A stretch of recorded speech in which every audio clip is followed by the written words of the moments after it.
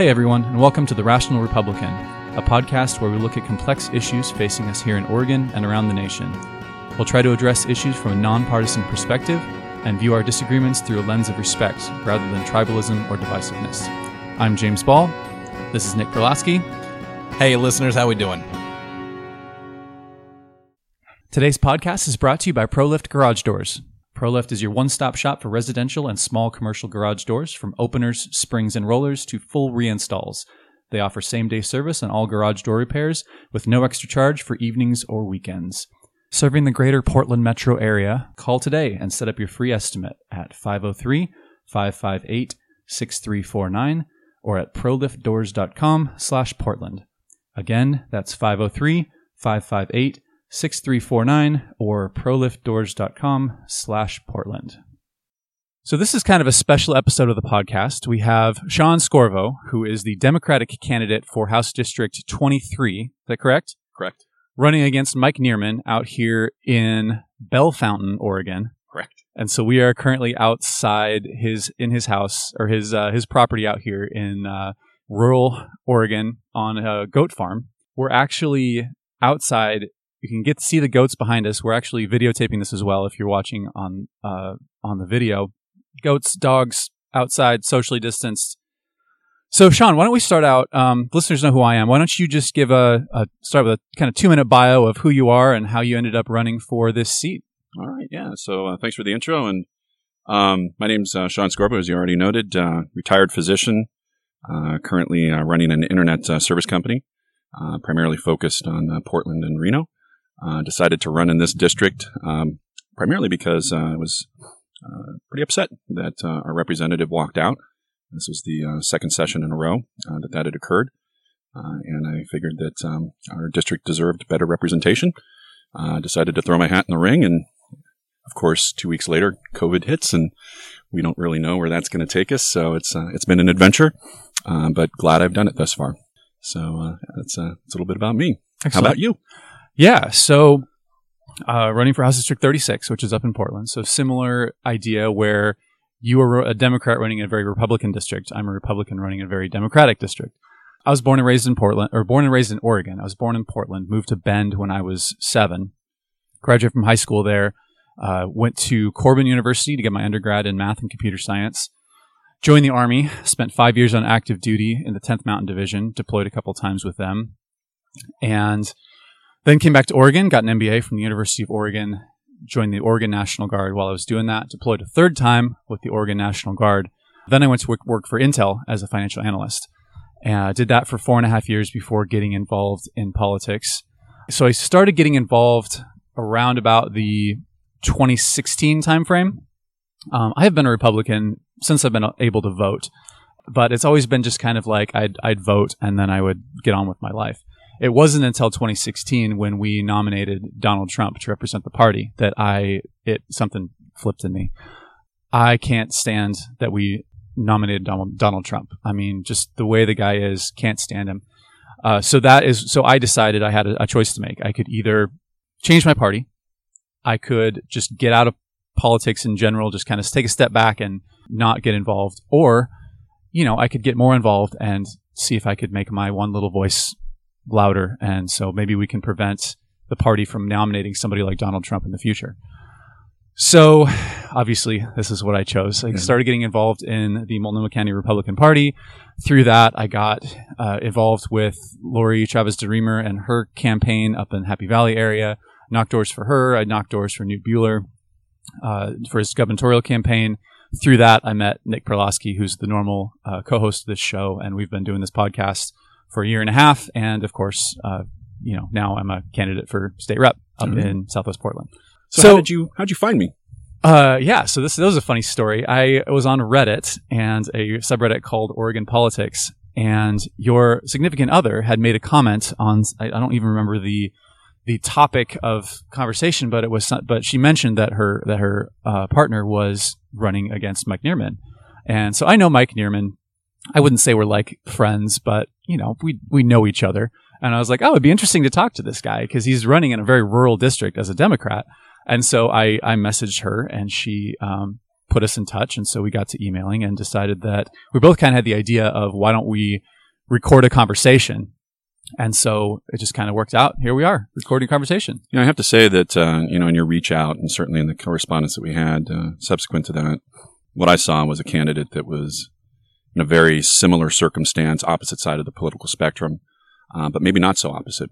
I do think that there was certainly a measure of kind of middle of the road pragmatism that you have to tack to, I have to tack to. Mm-hmm.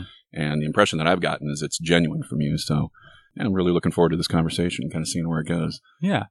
Well, so it's interesting you mentioned the walkout. We don't need to talk too much about this because I think this is probably one of the places that we probably differ. So I definitely believe in climate change. Definitely believe that climate change is a thing that we need to tackle as a state, as a nation, as a world. I see cap and trade as not a solution to climate change, but as a way to add another bureaucratic layer, which then just increases the size and scope of the government. Mm-hmm. And so when the Republicans walked out to prevent a vote on on cap and trade, I supported it because, and again, this is probably from my right-wing bias, but I've spoken with legislators, I've spoken with people who were intimately involved in that, and to hear their story, they were not being listened to. Their perspective is Tina Kotek and the Democrats were just steamrolling this thing through. It was not thoroughly vetted. It was just, we need to push this through, and there was no talk of compromise. There's no talk of anything, and so they felt like they had no other choice but to walk out. So I would counter that with, and believe it or not, I would not have voted for that either. I agree that it was a bureaucratic nightmare. They had a number of goals that were put forth that then were going to get pushed to the various agencies to figure out how to make it happen. That's a huge gray zone. And especially in this state where the amount of corporate and PAC money per capita that goes into this state is higher than any other state in the nation. It is a corrupt system. And you can actually walk down people's voting record and see how at times with particular donations. And I saw that actually unfolding as that cap and trade bill was coming through. Mm-hmm. And that scared me. That's a huge gray zone that can be taken advantage of, and not to the advantage of Oregonians, and certainly not to the benefit of actually achieving the cap and trade goals. So I would not have voted for that. The thing that got me as far as the walkout was concerned was there was really not even a willingness to put forth another plan. I did not hear another plan from the political right. And so I've actually proposed one that I think is going to better meet our goals and also would actually earn money for the state and create jobs. And it didn't take a lot to put it together. It was a few months of going through that. That's what I expect of our legislators. And that's not what I saw. So it's one thing to say, no one's listening to me. It's quite another to come forth with a plan. And I would have expected that. And I didn't see it. And the unfortunate thing is there was a lot of business that's been undone, or not done, I should say, over the last two sessions that we're feeling now to the detriment of the state. So it is still pretty upsetting to me, but I agree. Cap and trade, not way to go. Let's see. One of the other things we talked about via email before this was PERS. Mm-hmm. So again, I'm going to show my right-wing bias here, but I see the influence of the public employee unions in this. And so again, from a right-wing bias, public employee unions give money to Democrats. Democrats then vote for things to increase the size and scope of the government. When you increase the size and scope of the government, you add more employees, state employees. More state employees means more revenue to the state employee unions, and the cycle continues. Yep. So there's this kind of incestuous cycle of money going on there. And I see PERS as one of those things where there's a problem. There's a $27 billion problem. Mm-hmm. And getting slashing PERS is not the right answer, but also burying your head in the sand and pretending it doesn't exist is also not the answer. And so, again, right-wing bias. We got some dogs in the background. I don't know if you can hear on the podcast. Right-wing bias is that this is influence from those outside money organizations that are preventing the legislature from making the changes that need to be made in order to benefit the majority of Oregonians. So recently, so in 2019, Senate Bill 1049 was passed. It was meant to start to build up the PERS reserves, the unfunded mandate that we've got attached to PERS. I would not have voted for that, even though it is a step in the right direction. But it's kind of an interesting reason why I would not have voted for it. So if you go back historically into how we got into the mess with PERS, this has gone through a number of different legislatures, sometimes Republican-controlled, sometimes Democratic-controlled. And so there's always been a great deal of horse trading to be able to, cinch down the next contract. And what I saw was, people were consistently passing the buck. We're going to, maybe pay a little bit less per hour. It's going to come out of benefits. And, that was the Faustian bargain that people placed on that. And that has been on both sides of the aisle. To now get to the point where we realize that you can't just attach PERS to the market and expect that it's going to be stable. We've gone now through 2 recessions, substantial ones that have pretty much dug us a significant hole. Then we get the legislature pushing for the Supreme Court, the Oregon Supreme Court, to decide on this and say, you know what, we need to walk this back. It's just not doable. Well, we have a contract with these people. And I think it's pretty disingenuous of the state to stand back and say, well, we need to change the rules. Senate Bill 1049 did the same thing, where this one was approved by the Oregon Supreme Court in August. But I find it similarly disingenuous to set one set of rules and then walk it back when you say, oh, that just doesn't work for us. So my concern is that the state has basically made themselves an untrustable negotiating partner. And going forward, that is not going to put us in a good position for future contract negotiations. So in my estimation, PERS reform has been a mess of, both sides playing into it. Then I do agree that we've had a Democratic administration repeatedly try and get out from underneath that. And I don't like that either from the Democratic Party. So my proposal with regards to PERS is I think that we actually need to change the way that we fund the state government. Right now, going back to your comment about the cap and trade bill, with all of these agencies, they've got fees, they've got a number of different revenue generating models that they're opaque. You don't really know where the money goes. You don't know how it's spent. You don't know what the return on investment is for the state. And actually, going back to the interview you did with Alan Alley, I found that really eye-opening. I met with him, not really met with him personally, but he was part of a roundtable that I attended about 10 years ago. And he said during his time as Deputy Chief of Staff for Kulingoski, when he walked into one of his first meetings, he asked the heads of the various agencies for their business plan. Obviously, he's a businessman. That's the language he speaks. And I think I would have done the same thing. Not one of them could give it. Not one of them could generate any sort of paperwork that substantiated their value to the state. And he was dumbfounded. I was dumbfounded. That, I think, would be the first step in any sort of legislation that I would propose, and just say, we want to see your business plan. Now, we're going to set up a system where we'll help you develop one, but I want to see what the return on investment is. I want to see where all the revenue is.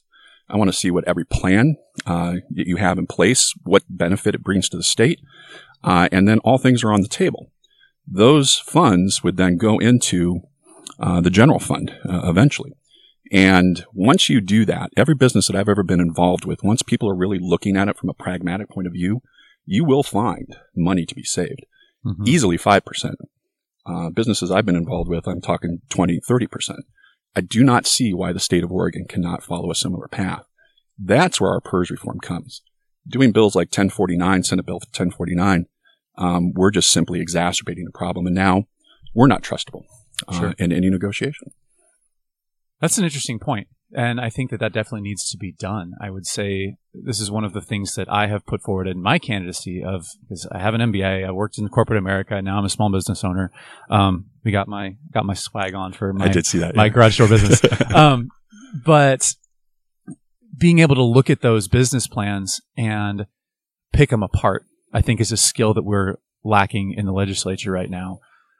You have a lot of lawyers, you have a lot of bureaucrats, you have a lot of people who've been doing, Kate Brown's a good example where she graduated from law school at 27, got elected to the legislature, and has been in public life ever since for the last 25 years. And, I'm sure she's a great bureaucrat, but like just disconnected from what 99% of the state is going through. Maybe not 99%. I don't know. But, most people have to turn a profit, have to just be involved in the community. And while that's not necessarily a bad thing, you need those type of people. But I think we end up with too many of those people and not enough people with real world experience, timely real world experience.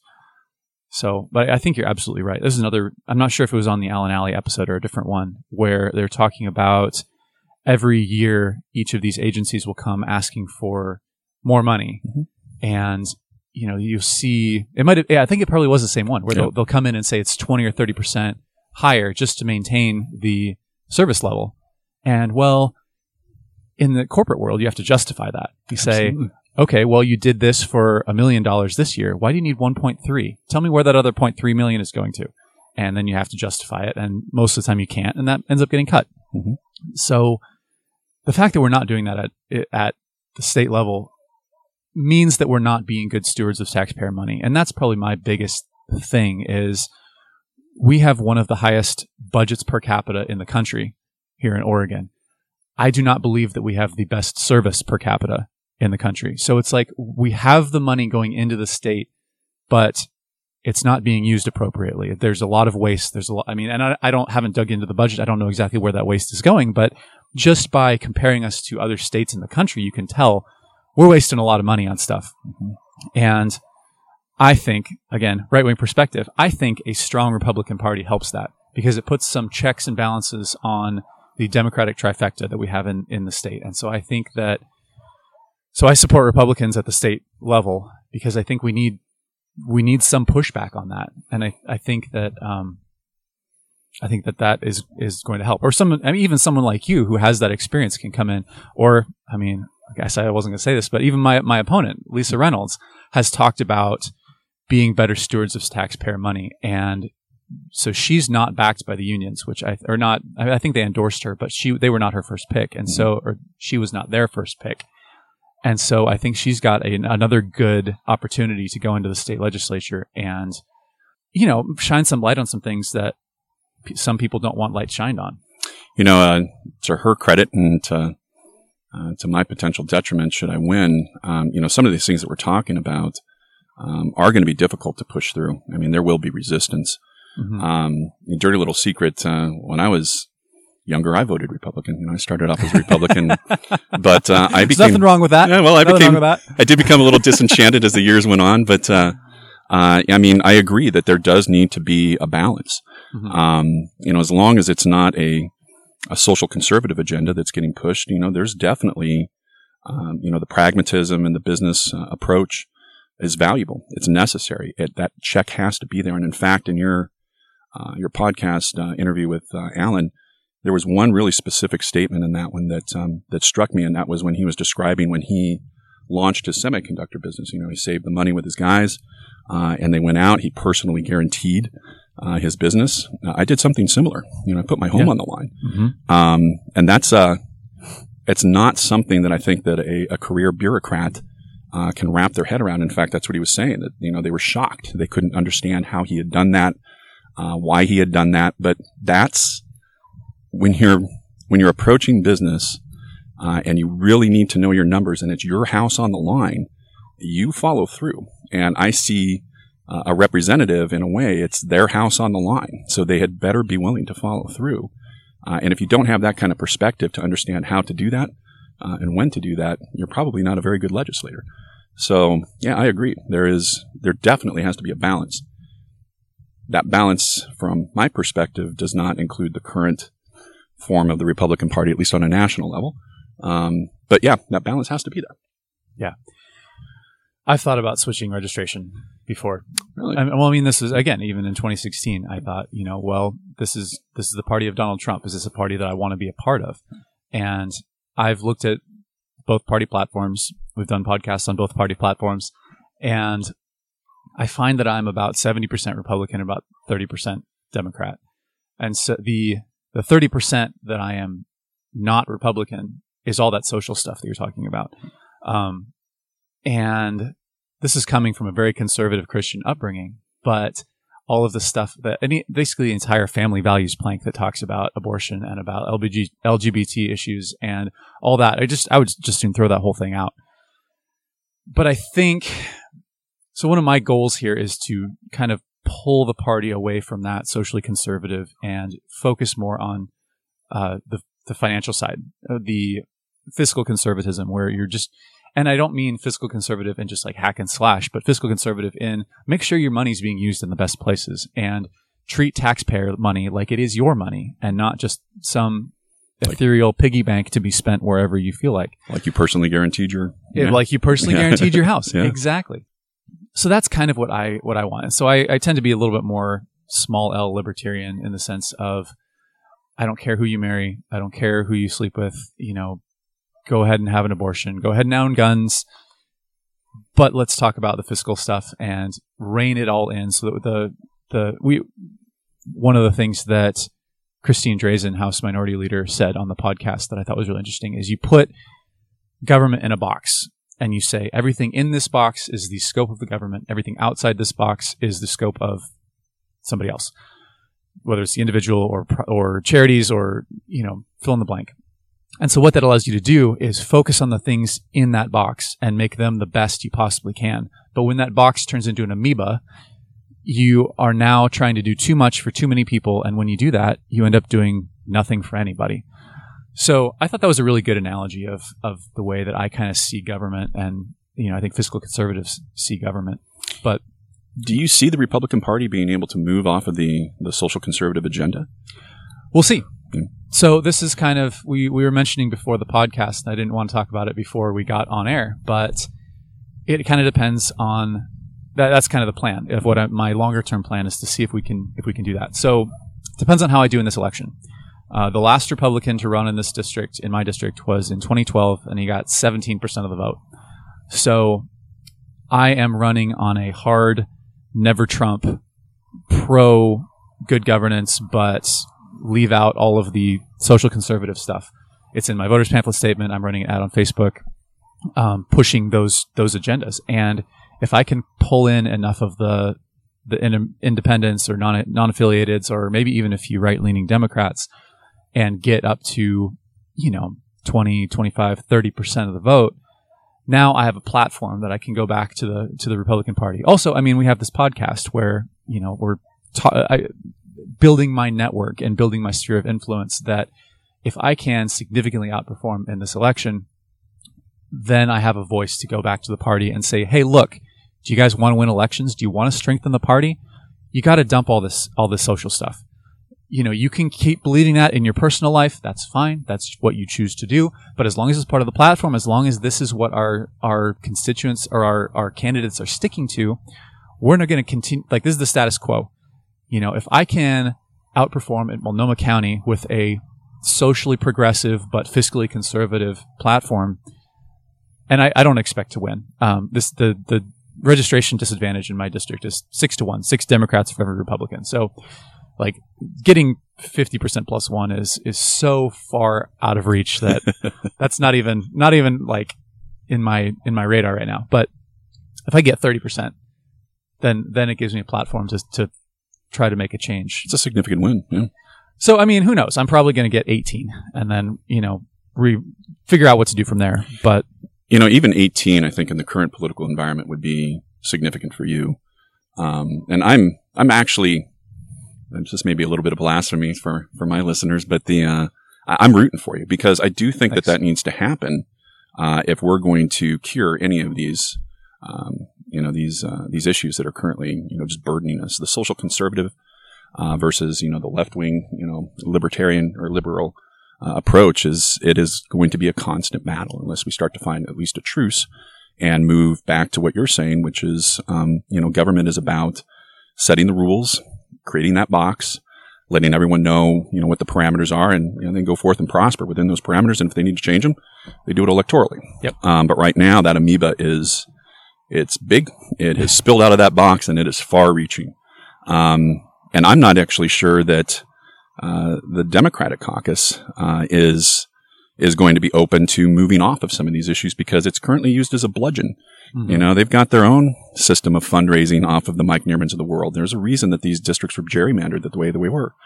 They are meant to raise money for, the Democrats. And that is another problem where it's a cynical back and forth game that neither party seems to really be open to solving right now. Yeah. They've each got an agenda attached to the status quo.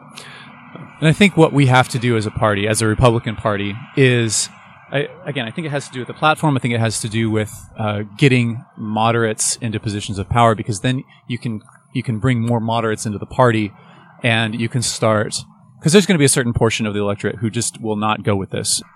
Like we've got this is the disadvantage of having a weak party, is that anybody will basically accept anybody who's willing to vote Republican, which is frustrating. And so we start bringing in these sort of extremist single issue groups, and what that does for the moderates is they start jumping ship.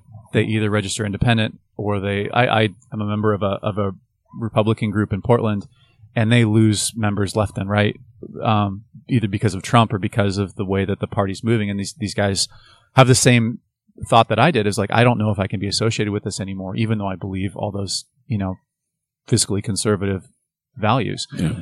So if we can, again, get some moderate leadership in to get a moderate following to start voting in county party elections and then in Oregon Republican Party elections, I think that's how you start changing things, and you start changing the view of the party away from, sort of the extreme right to a more moderate party. Because if you look at Oregon as a whole is not, the majority of Oregon is not ideologically conservative. And so the fact that the Republican Party is dominated by the ideologically conservative people means it's not representative of the state, which also means that we don't win elections, and we end up in the super minority.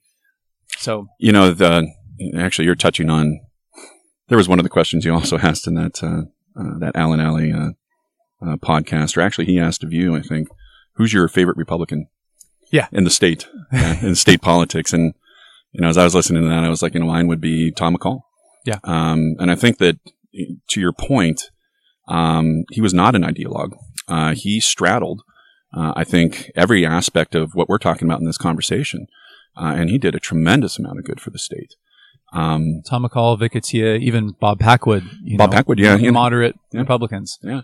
Vic Atiyeh, I think there were some indications that we were starting to move off of, it's a very long story. I've kind of reviewed his legislative history or governance history as well. But I think we were starting to move that direction with Vic Atiyeh.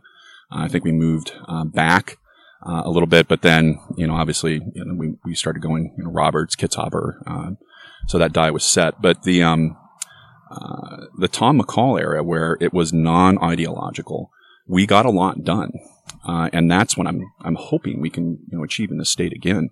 I do think that it's possible, but only if we can start to deconstruct, I think, some of the gerrymandering, and create a system where you're not incentivized to go further to the left or further to the right.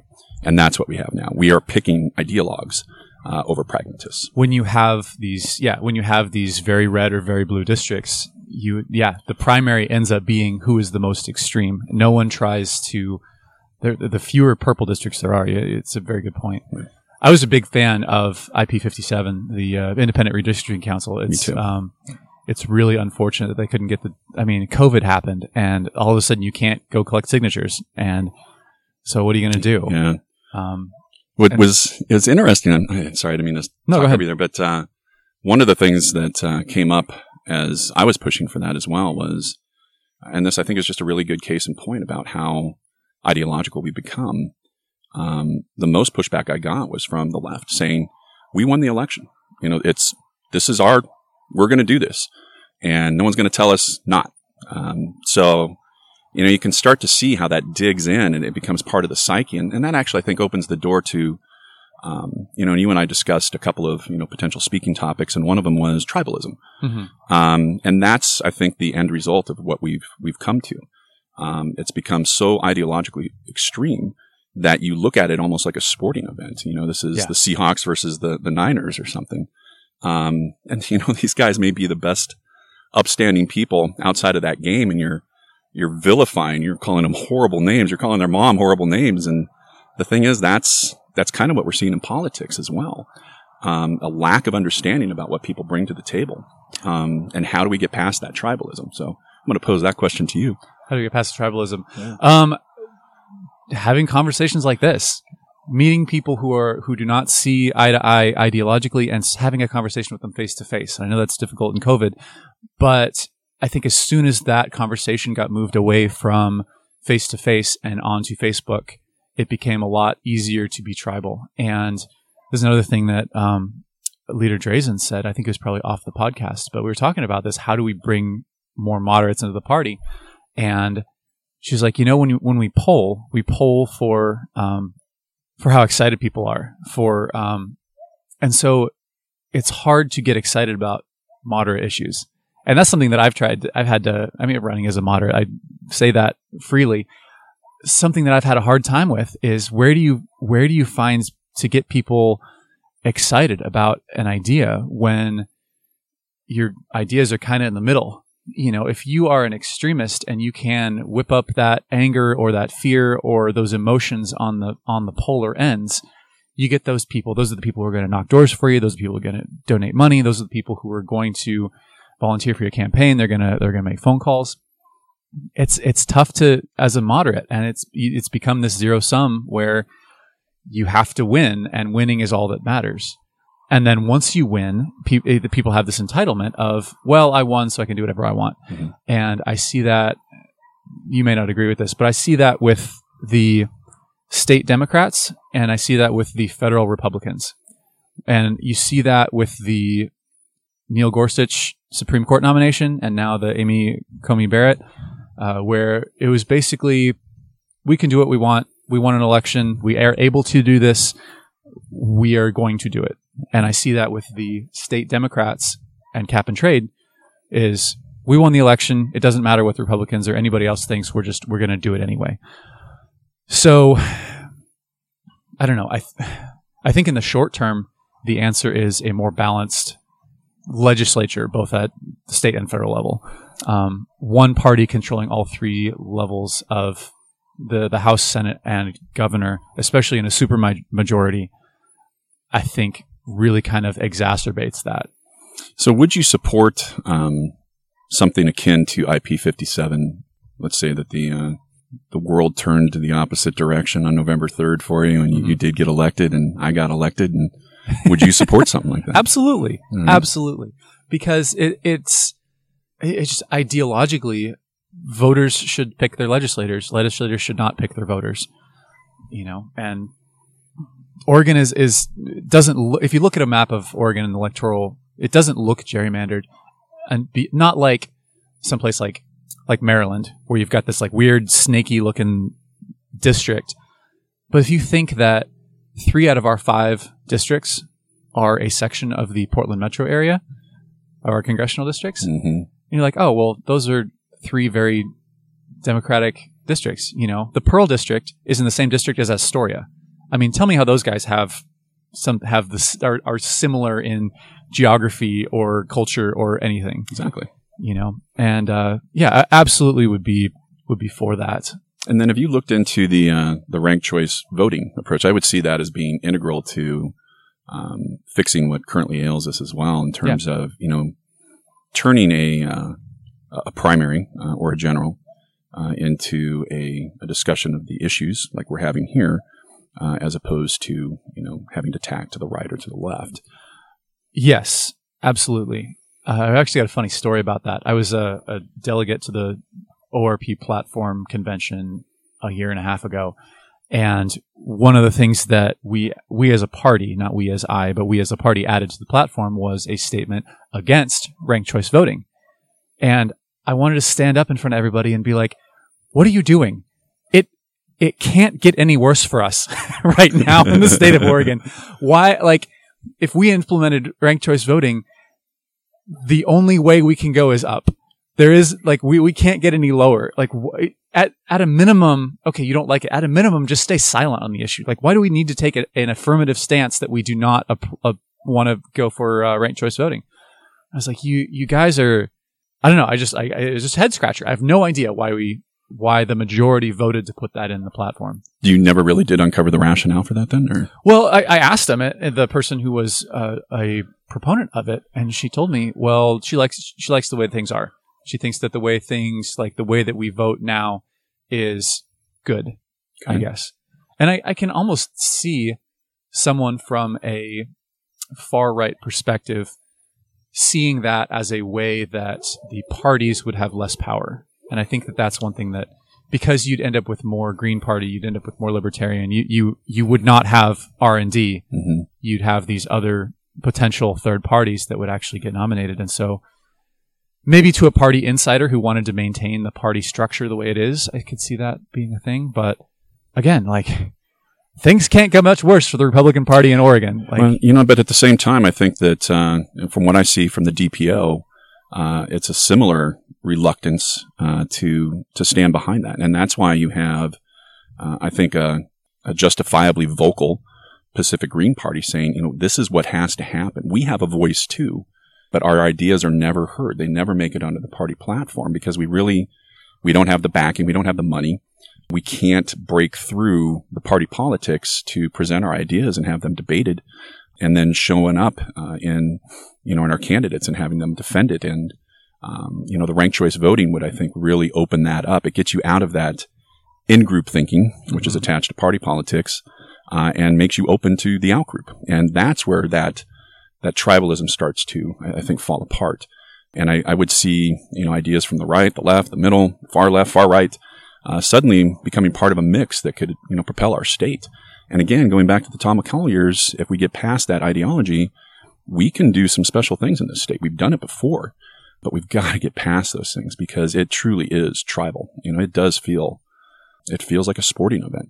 Only maybe football isn't it? Maybe it's, stakes are roller derby. Stakes are much higher yeah. Than that. So I mentioned I'm running a Facebook ad, and one of the things I've had commented a lot of times, because I drew a circle around my district, which is Southwest Portland, so a lot of Democrats are seeing this, and so a lot of the comments are pretty negative.